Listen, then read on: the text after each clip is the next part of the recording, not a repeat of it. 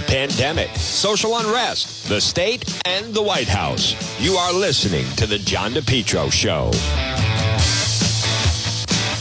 Well, folks, good afternoon. It's John DePetro on AM 1380 and 99.9 FM. Right now it's 106, and this portion of the program is brought to you by The Lodge Pub and Eatery. Stop it and see them, especially check out their beautiful new deck, 40 Breakneck Hill Road in Lincoln. I was there just the other day. Delicious food, great crowd. They're waiting for you at the Lodge Pub and Eatery, 40 Breakneck Hill Road in Lincoln. Folks, I want to bring you up to speed. We're going to talk to Dr. Andrew Bostom coming up in a few minutes. I'm seeing with more than 400 student absences, Burrillville will move to distance learning tomorrow. That's the Burrillville School District will return to distance learning for the remainder of the week. An average of 430 student absences each day following their return from winter break. I don't understand that. Experienced a rise in COVID cases and so forth. Roughly 21% student absences. Letter notes an average 38 teachers have been out every day. I'm not sure what to make of that other than, children belong in school. Children belong in school. The safest place for children to be is in school. And whether it's in New York City or it's in Burrillville, the worst is the situation in Chicago. I mean, but see, this is the power of the teachers unions, and they're so powerful. Now, I also want to just, and I want to thank Estelle that sent me that email. Let's see, why aren't I blaming the courts? No, it is the court system. It is the court system, Brian. Thank you for that. State police are doing their job. That's true. They are arresting the people. I meant that particular night. I don't know why Warwick and state police couldn't find the driver. That's what I was referring to. So, but no, Brian is exactly right. Hey, listen, police are doing their job. So when I mentioned the driver of the crash that killed the 17-year-old girl, Brian, thank you for that, Brian. I appreciate your insight. They absolutely, it is the court system, but I would also argue it's the Attorney General's office. It's the basic attitude at the General Assembly. There's a lot of blame to go around. Now, let's bring you up to speed on all the news of the day. As you know, tomorrow, let's see. This is interesting. LA has the first case of Florona. Doc, Omicron making, this is interesting. Omicron's making people sick in different way. Chicago Teachers Union backs remote learning. School disruption, stress, already frayed parents. Florida Surgeon General proposes children skip tests. We'll ask that to Dr. Andrew. 200 Dallas first responders are quarantined. Dr. Fauci says up-to-date shots replacing fully vaccinated. So they're going to change the terminology to up-to-date instead of fully vaccinated. CDC is now saying Americans don't need to test. Let's see. Israel's having the highest daily rise in infections. Again, folks, as I have been saying, without question, there's a lot of people that are asymptomatic, and yet they're still doing all this testing. How about Tampa has the hottest housing market right now? Look at that. I say that as Jacqueline Claire is going to school there, and I've spent quite some time there. But we're going to talk to Dr. Andrew now on a local headline. So I should say, or close to home. Oh, wait a minute. Let me go to right here, and we are going to talk to Dr. Andrew. And I also want to remind you folks about our friends at Brothers Disposal. Listen, it's a new year. If you are quarantined, why not clean out your house a little bit? All right, weather alert. Scattered showers continue, accumulating snow early Friday. So that's tomorrow night into Friday. Let's see. CCRI, Rhode Island College, begins spring semester remotely. I disagree with that. They should be in school. But this McKee enlisting Rhode Island National Guard, that is a failure. That is I think it is. I think it's a failure on behalf of him. He is not working effectively with the Rhode Island Department of Health. He just isn't. So, but I'm seeing more and more people can't even get a test. Powerball raises Wednesday's jackpot to $610 million. Do you know, though, when I forget who it was, very, very recently, someone broke it down, and you have the first time I had heard this, I mean, it's one thing about odds. Your odds are better of winning an Olympic gold medal than winning Powerball. Let me just see this. McKee mobilizes National Guard. Nor'easter tomorrow night into Friday. I don't know. It could just be rain. It doesn't seem to be that cold right now. McKee signals he'll let schools adopt shorter quarantine times. Central Falls new COVID test site overflows. It is it's just ridiculous what's going on there. And they this, and the reason I also mention that, though, is, folks, keep in mind that Dr. Nicole Scott, that's all they seem to care about is Central Falls. I don't get it. But if you're quarantined and you want to do some spring cleaning, call Brothers Disposal today, 401-688-0517. 401-688-0517. It's Brothers Disposal, now offering weekly trash collection services. And let's just say right now you have to quarantine, but you feel fine, right? Why not clean out the garage home, and you don't even see them because they'll deliver the purple dumpster to your driveway, and then you throw out all your trash, give yourself a little more space in your basement or attic or in your garage or wherever, and throw it in the dumpster and then call them, and it could all just be done right over the phone. Credit card. Brothers Disposal. Call Brother Roland today. 401-688-0517. 401-688-0517 for Brothers Disposal. All right, we're going to talk to Dr. Andy in just a moment.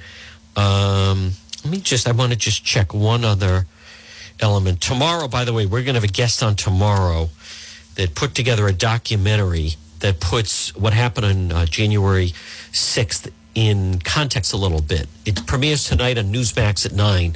We're going to have the person that made the documentary tomorrow. Tomorrow or, what do you think?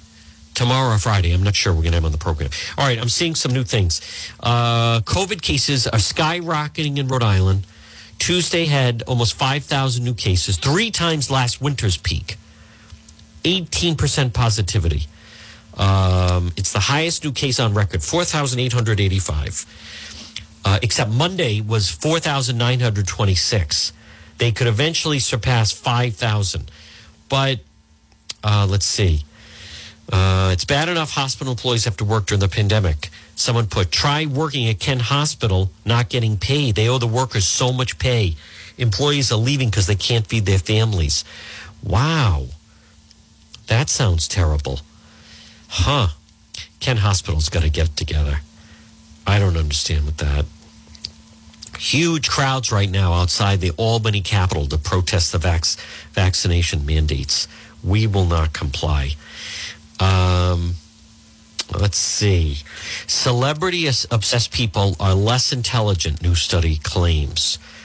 Well, that, no question about it. I mean, look at local. The people that just obsess about celebrity gossip, all this other foolishness. I mean, there's no question about that. All right, I'm going to contact Dr. Andrew right now. Let's see. Okay, and he's got some good new info. So let me get him on the phone right now. Folks, remember, follow me on Twitter, by the way. I know a lot of people follow me on Facebook and go to the website. You can also follow me on Twitter. All right, let's get Dr. Andrew Bostom on the line. He is so knowledgeable. And I will tell you, you want to talk about someone that lives it and breathes it. It's without question Dr. Andrew Bostom, who is an expert on this, and we're going to get him on the line momentarily right here on the John DePietro Show right now.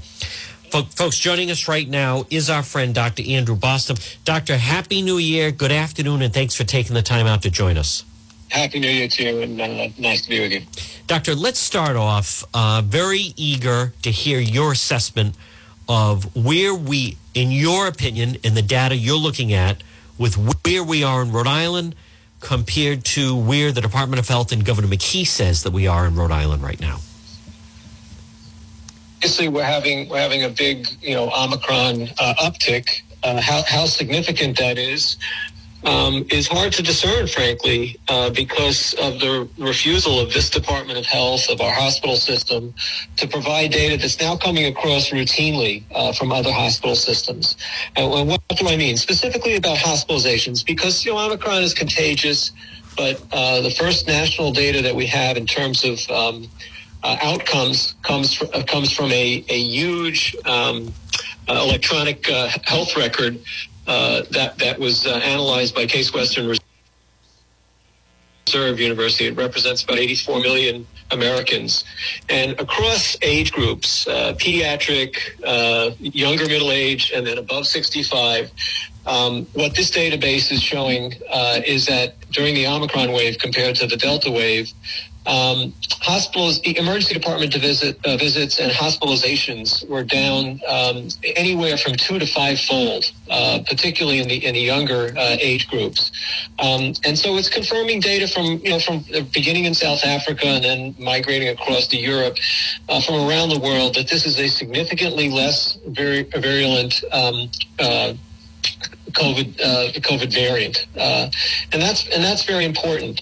But what I'm talking about is really concrete data that other hospital and systems are providing that we're not getting from our hospitals and from RIDA. So, for example, Jackson Health System, which is in Miami, and represents the largest provider. This flagship hospital is Jackson Memorial itself, but it's got satellites. And every morning, about 8 a.m., it puts out on its Twitter account, which anyone can access, at Jackson Health, what the incidental hospitalizations are. In other words, people who are testing positive, but COVID is not the reason they're in the hospital. They're in the hospital from anything such as trauma and testing positive, to maybe obstetric care, to serious medical conditions independent of COVID, heart attacks, strokes, and the like. And they incidentally test positive. They're running at 50 to 57%. Are testing positive incidentally. COVID is not their reason for admission, but they are testing positive.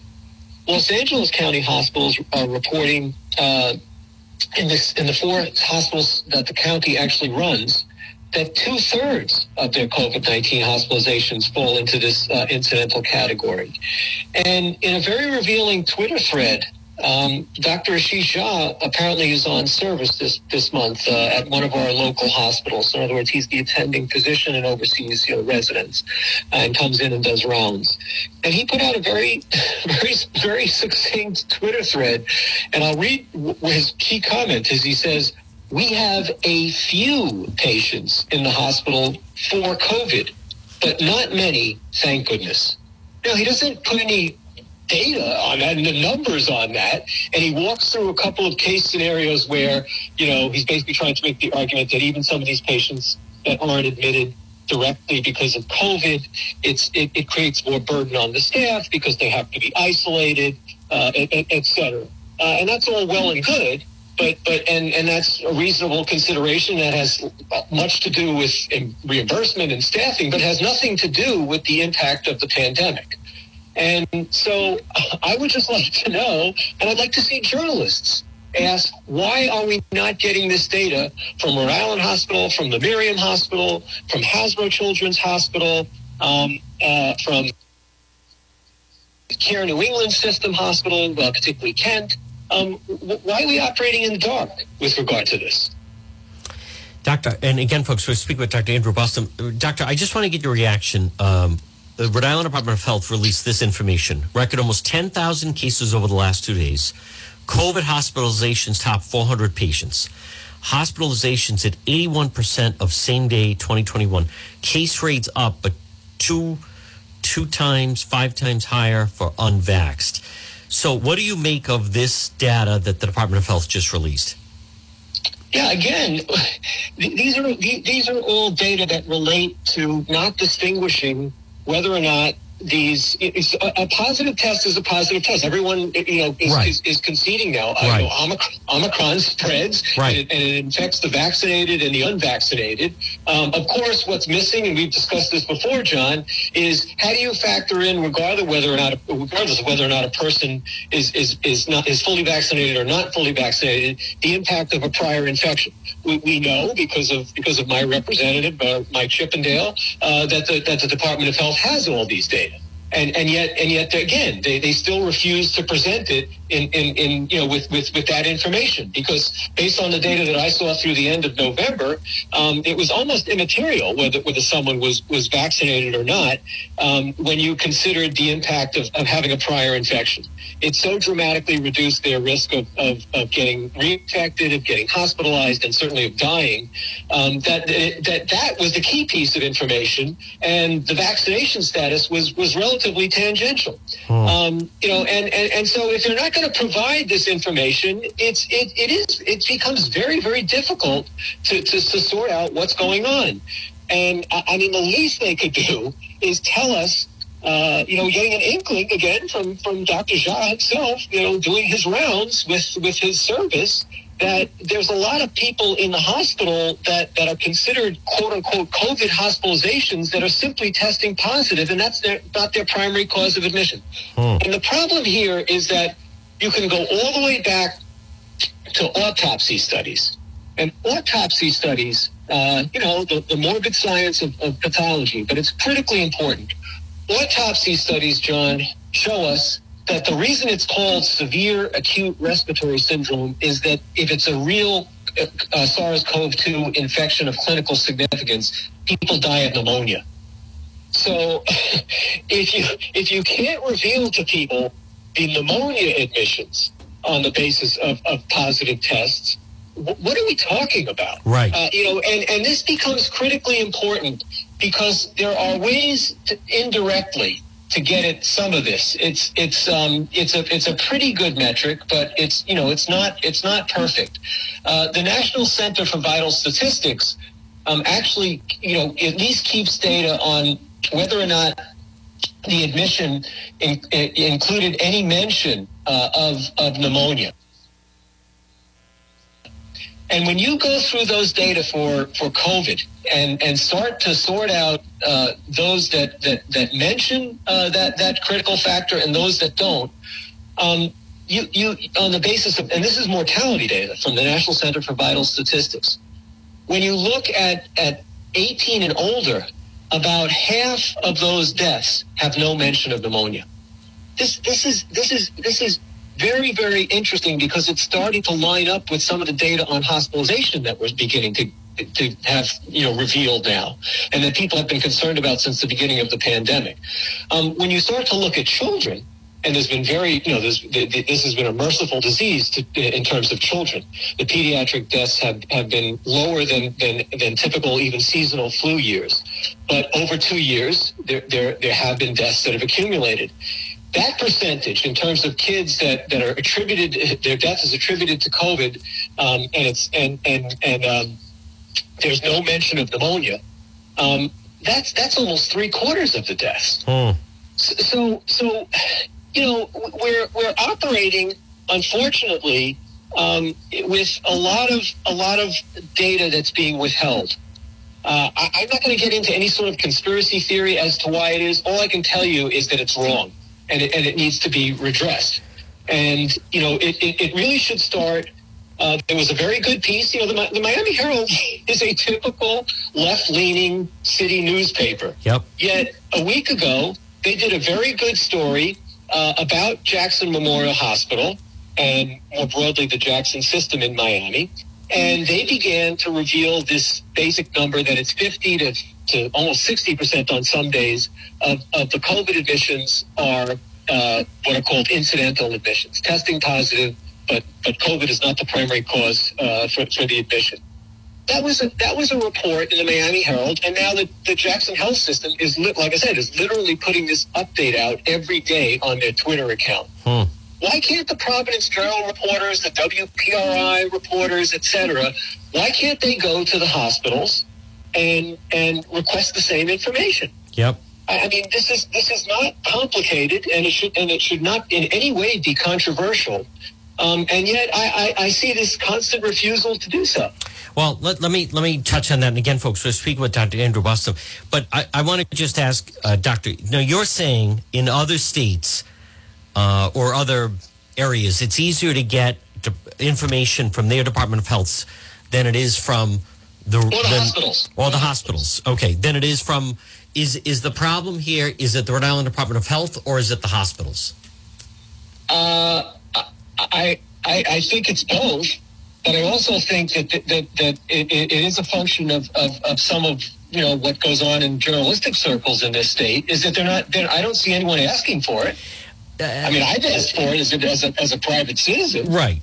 But I'm going to go to, that's still an unknown.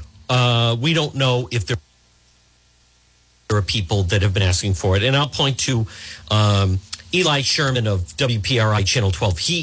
He requests a lot of information. He's done a lot of studies. They have him dedicated on it.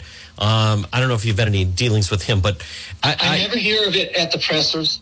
I did hear Pat Ford ask it. Yes, and he got rebuffed right. in a very, very typically nasty way by Dr. Scott, yep. who provided no evidence. Right. She threw out a number that was incredibly low compared to what happens. She mentioned something like 10%, and that just doesn't jive with what's happening in other parts of the country. And by the way, that was the same day that she claimed that only 10% of the cases were Omicron, when we knew a week earlier that for the New England region, it was already running at 45%, and it was literally doubling each week. Right. And then it turned out to be 82%. So she was off by 72%, Doctor. Now, Doctor, let me ask you right now then, what is your message to people that are listening? People are frightened. I mean, let's go through a couple things. Is it our imagination or the hospitals are filling up? You're trying to state that the hospitals may be filling up, but the Rhode Island Department of Health is not telling us what are some of the real underlying causes putting people in the hospital. What are the ages of the individuals? Right, so I'm leery of the numbers. There's no question that there's more infections. Okay. There's no question that there's more infections. But I'm leery of the numbers that relate to pneumonias. I mean, it's really, if you want to keep it simple, yes, there's going to be some error. There's going to be a few cases that are maybe a true myocarditis, which is really rare, but it can happen in the absence maybe of a severe pneumonia. Usually it would be with a pneumonia, or there's an abnormal clotting that happens with COVID, and it happens with lots of viral infections, particularly respiratory viral infections. But if you could just tease out the pneumonias that are ostensibly caused by COVID, that would tell us a lot. That's pretty simple. Let me ask you about some headlines. One is this business, the Chicago Teachers Union, they will not go back in the classroom. Would you agree with me? Listen, it's safe for children. Children should be in school. There's no reason why these teachers in Chicago or anywhere should not be back in the classroom teaching children. Absolutely. Okay. Absolutely. They have access to therapeutics. They have access, obviously, to vaccines. They need to be in the classroom. And by the way, that's another underemphasis in our state. There's not enough emphasis on therapeutics, particularly monoclonal antibodies. Yep. I can tell you from experience with friends and colleagues that you have to, if a person is high risk and they're infected and they're a good candidate for monoclonals, they need to call up every center in the state and see if there's a cancellation. Right. Because this is how you get to the front of the line. Right. And you have to be patient. It's an unfortunate situation, but that's the reality. I have a friend who had multiple comorbidities, who, if he hadn't done that, might have had a much worse course. Doctor, let me ask you this.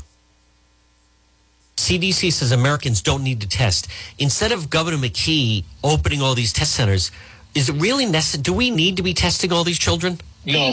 We need to go back to what's traditional epidemiology, is that you test symptomatic people. Okay. If someone has a flu, cold-like syndrome for someone that's really frail. But if someone has a flu-like syndrome that's healthy, test them. Yes. Right. Because right now, Florida Surgeon General agrees with you, saying skip children getting these COVID tests because, doctor, it is clogging up the system. It sets up a panic. Absolutely. And when you think, and it terrorizes people. It does. It terrorizes it does. People are afraid. It puts them into quarantines. Look, the NBA, for financial reasons, obviously, has decided that they're going to go back and use the data that comes with PCR testing called the cycle threshold, which is basically a reflection, an inference, a reflection of the viral load, the amount of virus present in the sample. And the lower the cycle threshold is, the more virus is there, because that means it's testing earlier in all these cycles that the PCR procedure puts the sample through. And what they decided is that if the cycle threshold, if you don't test positive at below 30, that drastically reduces your quarantine. And I think they're also trying to incorporate symptoms. They're actually starting to target just symptomatic players. But the point is, the PCR tests, and we had to request this information by an APRA request. Colleagues of mine at the Center for Freedom and Prosperity. Well, the Center for Freedom and Prosperity, and also colleagues at my academic affiliation, which is still with the Center for Primary Care and Prevention. We ultimately did an analysis, but you're right. The request actually was Representative Morgan, who ultimately helped us get the data because they were refusing to give the data. She's a fighter. Yep. And so we got data on 5,000 tests that were done at RIDO through the beginning of June of 2020. So the first wave of the pandemic. And what we saw was that the cycle threshold data on these individual tests actually predicted the ebb and flow of the pandemic. And other groups have shown that you can use the individual data of countries, as a matter of fact. India was recommending that all patients in areas of India that were developed enough to have this, all patients be given their cycle threshold data, and if it was less than 25, indicating a higher load of virus, particularly for people who had comorbidities, that was an indication that they needed to have more aggressive follow-up by their equivalent of a nurse practitioner, and maybe hospitalization for monitoring. If it was above 25, they don't have the resources. They just had the patient stay in touch, but they didn't have to come to the hospital. There are ways to use this data. I've had it. I've had the experience with ACI guards that were sent home, quarantined, and by the time they were able to get their cycle threshold data, because they had to fight to get it, they were mildly symptomatic to asymptomatic. It was well above that 30 threshold, where they probably didn't need anywhere near that kind of quarantine. Folks, so there are all kinds of things that we can be doing with the data at hand. That's my point, John. Okay. It's not like the data are missing. We're spending gazillions of dollars on these PCR tests. We have the cycle thresholds. Give them to patients. Give them to their doctors. Make use of them. Put them on the website. What is the point of testing all these people that don't even show symptoms? And then on top of that, you have people that they're asymptomatic, but they're testing positive. Now, let me ask you a couple of things. Now, first of all, John, we've known with respiratory viruses that it's the symptomatic people who overwhelmingly drive the pandemic or the epidemic. What about the asymptomatic people? Understood. What about in LA? First case of Flurona, combination both influenza and coronavirus, has been detected. Do you know or anything you can tell us about this Flurona? I don't. Okay. Honestly, right. We'll talk to you again. Maybe another time. I could surmise that it might not be a good thing. It could make a person sicker potentially. What about this story? The Omicron variant symptoms. There's an emergency room doctor that's saying it's making people really sick in different ways. So it may not be, as lethal. It's maybe not as deadly. That I'm familiar with. You are. The bottom line is. Do you know that? Do you know of that doctor, Dr. Craig Spencer? Okay. But the bottom line is the hard data, like this data from Case Western, where they analyzed a database that included 84 million Americans, and again, it's a consistent body of evidence that began in South Africa and has been validated in Europe and now being validated in the United States, is that this is a considerably less virulent strain than Delta, which we most recently experienced. Okay, is it? Are you familiar with this doctor in New York that was posting about this Dr. Craig Spencer? Okay. Yes. Now, what about though his contention that there's a few examples, diabetics or elderly, that somehow that the Omicron it's really affecting them terribly. That wouldn't be new. Okay. I mean, that wouldn't be particularly new. The obesity and diabetes are major comorbidities, and Sure. the elderly are the most susceptible. So that wouldn't be unique, at all to this strain. There was a very interesting paper, as a matter of fact, John, and this also gets the public health messaging. It was an interesting paper published in JAMA, the Journal of the American Medical Association, recently, showing that in this morbid obesity clinic, where they had data going back to where they could follow up on people that had gastric bypass surgery and other surgical methods to treat obesity, those that underwent the procedures successfully versus those that were just followed in the obesity clinic and didn't have those procedures, the weight loss that was associated with surgical management of morbid obesity conferred a significant benefit in terms of COVID morbidity and mortality.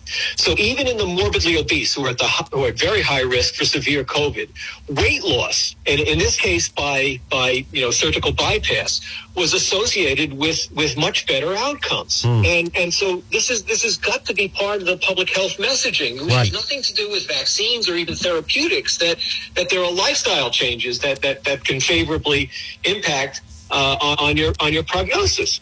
Now, folks, again, we're speaking with Dr. Andrew Bostom. Doctor, let me ask you about two other things. One is, what do you make of this Boston Globe story that Governor McKee learned on November 16th that numbers were going up? He keeps saying, at Thanksgiving we were ramping things down. Right. What are you to make of that? Because I'm telling you that is getting a lot of attention in the media, that he has not been forthcoming. John, I heard your interview with Dan McGowan.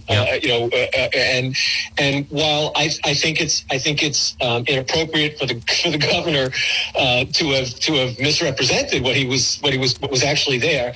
I mean, those were public data. You could see that the curve was going up. Anyone looking at the RIDO website, could have seen that. The point is, though, that's a typical fall moving into winter uptick in respiratory viral infections. Okay. I mean, what was he supposed to do about it? I think what he was struggling with, and this is appropriate, is the idea of going back to mask mandates. Yeah. And ultimately, he gave in and did. And my point is that so what would have happened? He would have been forced to accede to the Department of Health's wishes and begin the mask mandate earlier.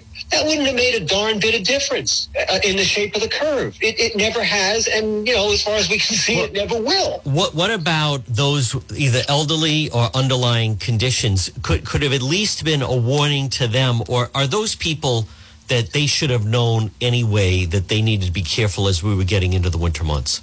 Right, but it depends what you mean. Yes, they should be careful. Okay. But it depends what you mean. I mean, if it was just like, should they start wearing masks sooner? Look, they can do it volitionally, but I don't think that would have made any difference. Okay. What it might have meant, though, is stockpiling, monoclonal antibodies. Okay. Yes. And getting centers ready, to administer them, so we don't have this logjam that apparently we have now. That would have been an appropriate response, to anticipate for any flu season. Doctor, right now, Governor McKee has called out the National Guard. There's such a frenzy over this testing. What do you want to? I wish the National Guard, if those that are medically trained, were assisting with, if they have the appropriate training in delivering monoclonal antibodies. That would be a hell of a lot more important, because apparently it's not necessarily just the supplies. I know Representative Chippendale investigated some of this. Yeah. And he was told that it's not necessarily a supply issue, it's more of a delivery issue.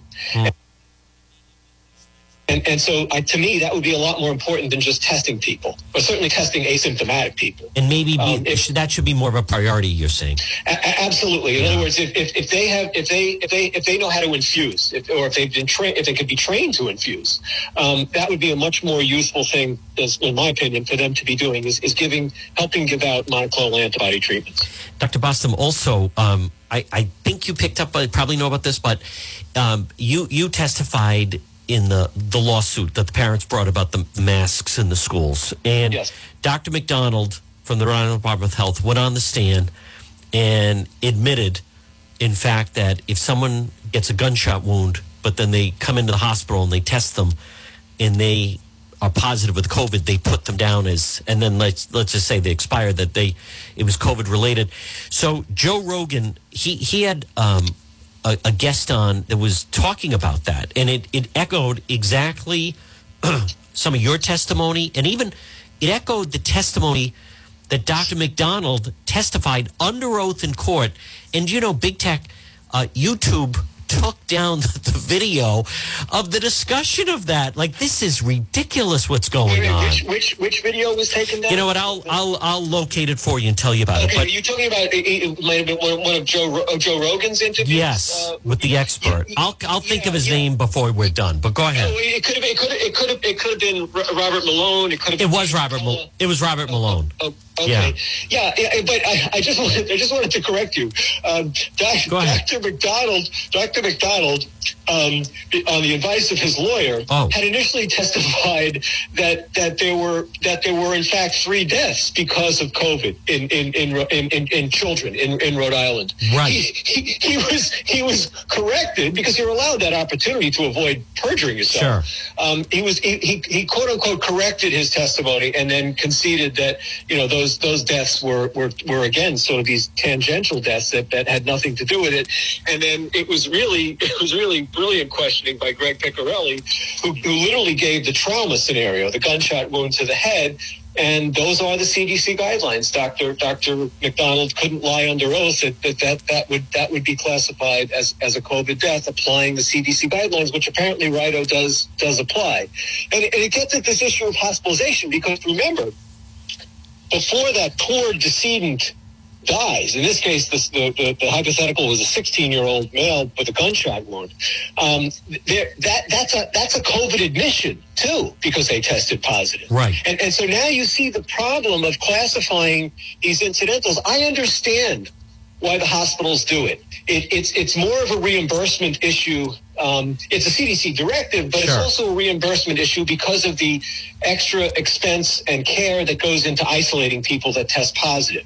I understand that, but there's a way to do that, but also represent the data for epidemiologic purposes, for community awareness purposes, in an honest way.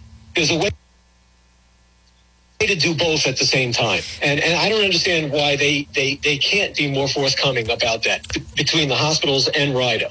They need to tell us who's really there for a COVID pneumonia, basically. Right. Folks, we're speaking with Dr. Andrew Bostom. And Doctor, what about this business of now the CDC is saying, I'd like you to actually give some advice to people. If someone tests positive, how long do you suggest, and it's a suggestion, I want people to understand that, right. A suggestion, how long they quarantine, and what about this business of people getting tested and you have to get a negative test before they go back to school or work, and now we're finding out it can stay in the system for as long as 12 weeks.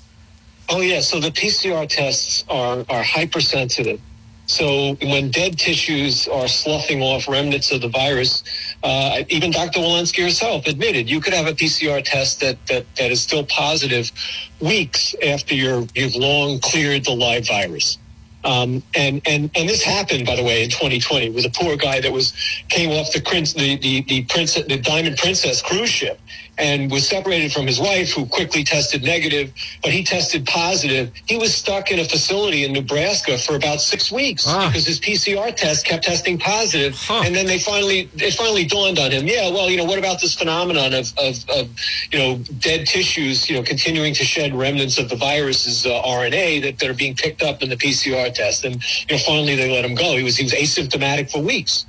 So as far as in the short term, again, if you're focusing on symptoms, a lot of this becomes moot, John, because you wouldn't be isolating people that were asymptomatic to begin with. Yep. Then it becomes because by the time a person goes from symptomatic to asymptomatic, even without testing, they've probably cleared enough of the virus where you shouldn't be worried about them.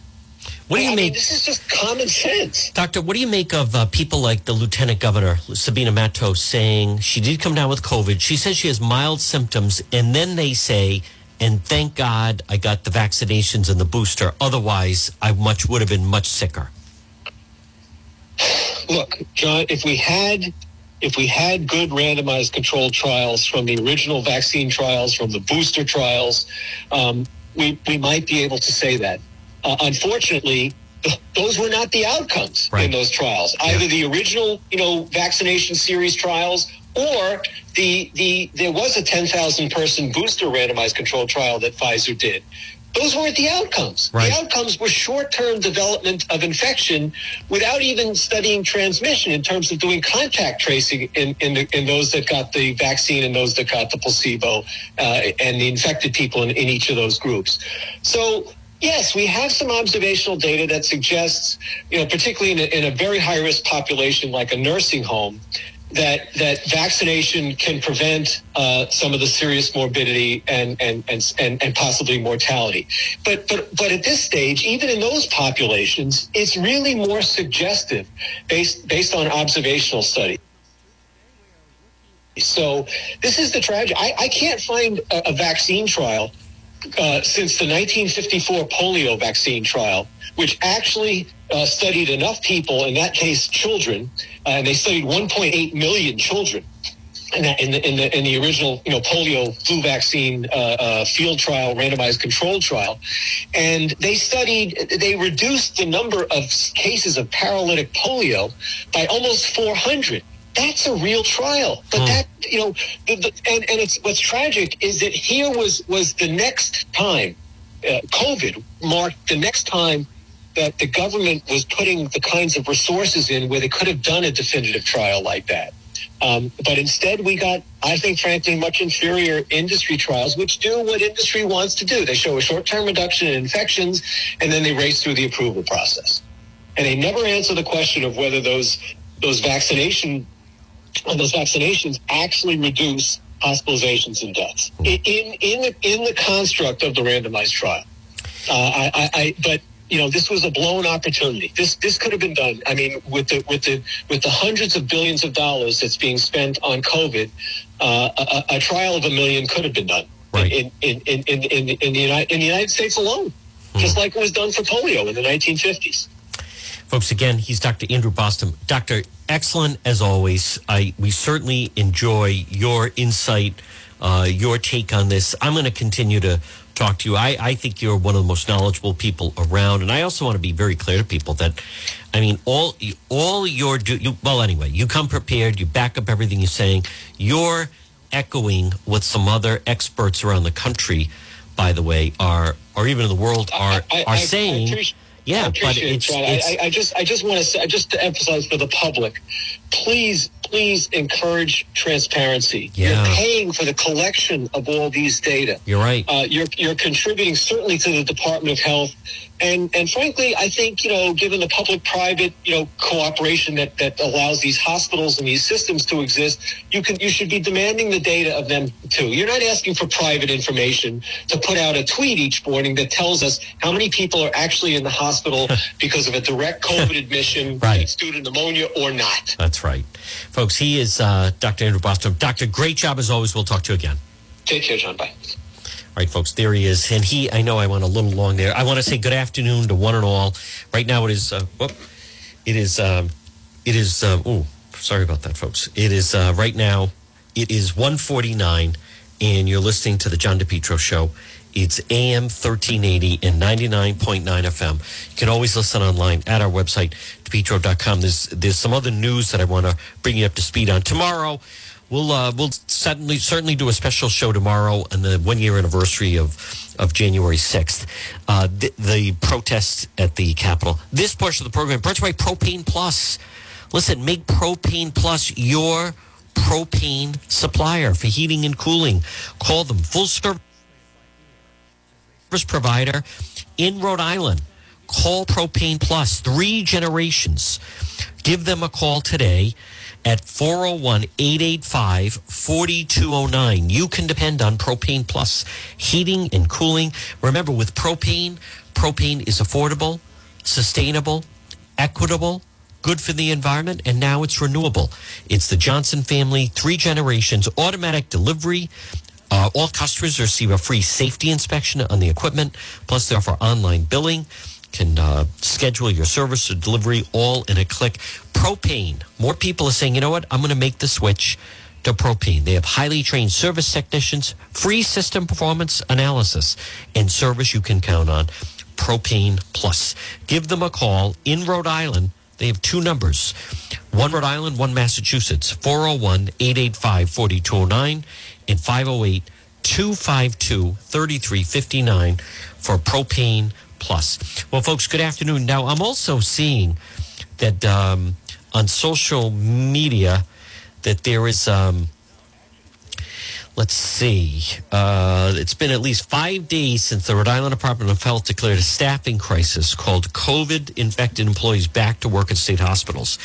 Agency not responding to repeated requests for reportedly growing COVID count, meaning the employees out of job, work, location. It just continues. I don't know what's going on at the Rhode Island Department of Health, but they don't seem to be rising to the occasion as much as Governor McKee is giving a big rah-rah type of speech. I'm also seeing that this woman took and then she deleted the tweet. That's interesting. This woman put out a tweet saying that they weren't getting paid at Kent Hospital. And now, all of a sudden, they're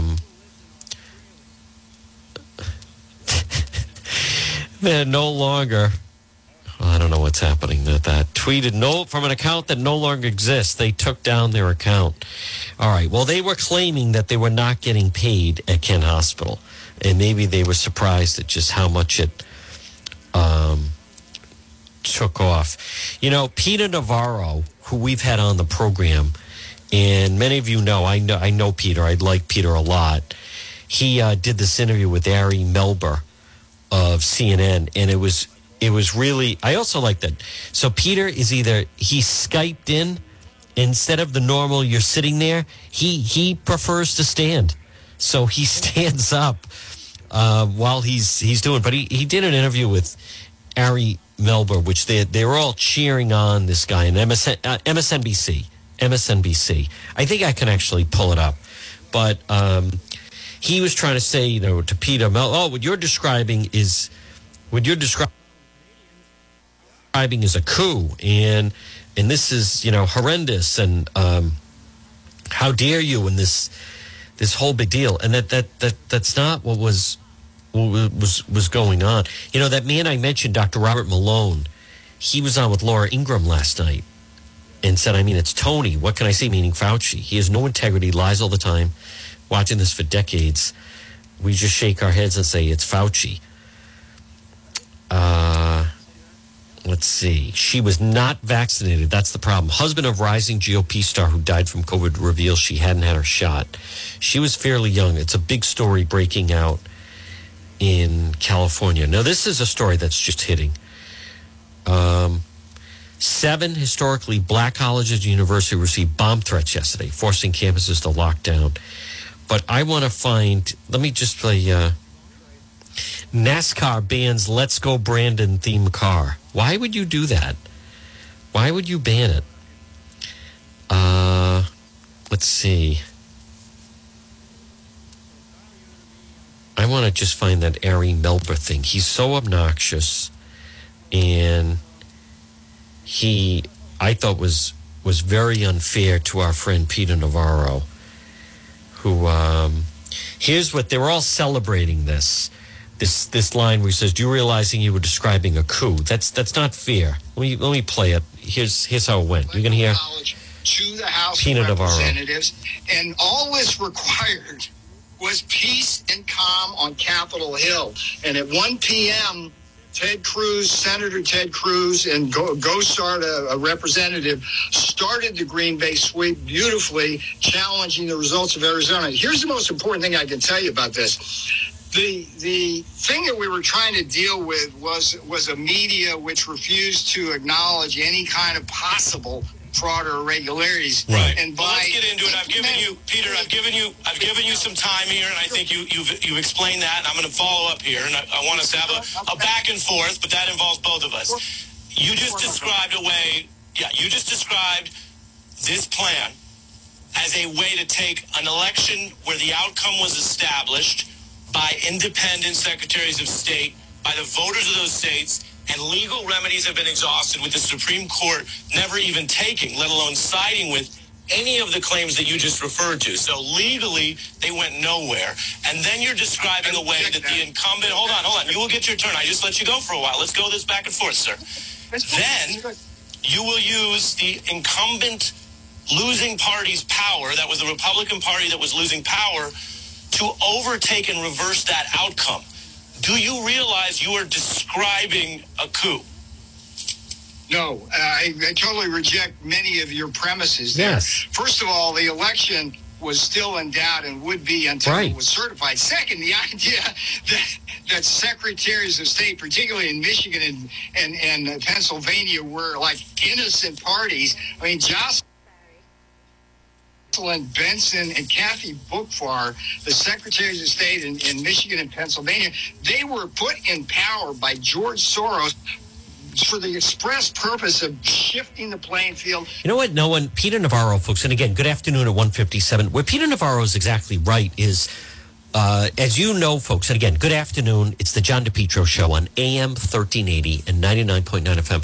Now, we've had on this program, and only one locally, by the way, both Peter Navarro and Mark Meadows. We're going to have Peter back.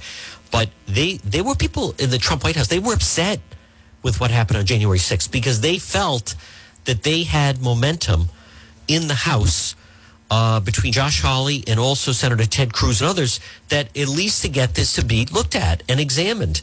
And there still haven't been straight answers about it. And they thought that the mob really ruined that and cut into it and kind of destroyed the opportunity for it. So it's really the opposite. What Peter was just saying there, and that's how disingenuous that Ari Melber is just the fact that it is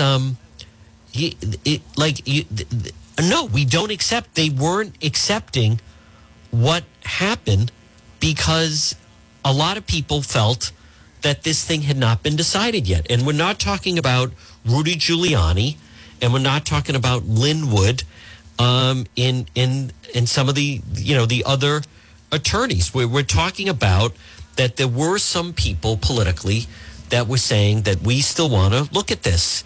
And it didn't make sense, and it still didn't make sense.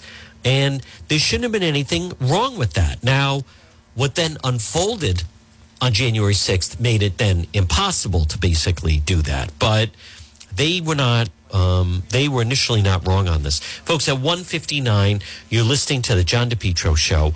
And I also want to remind you, hey, it's a new year.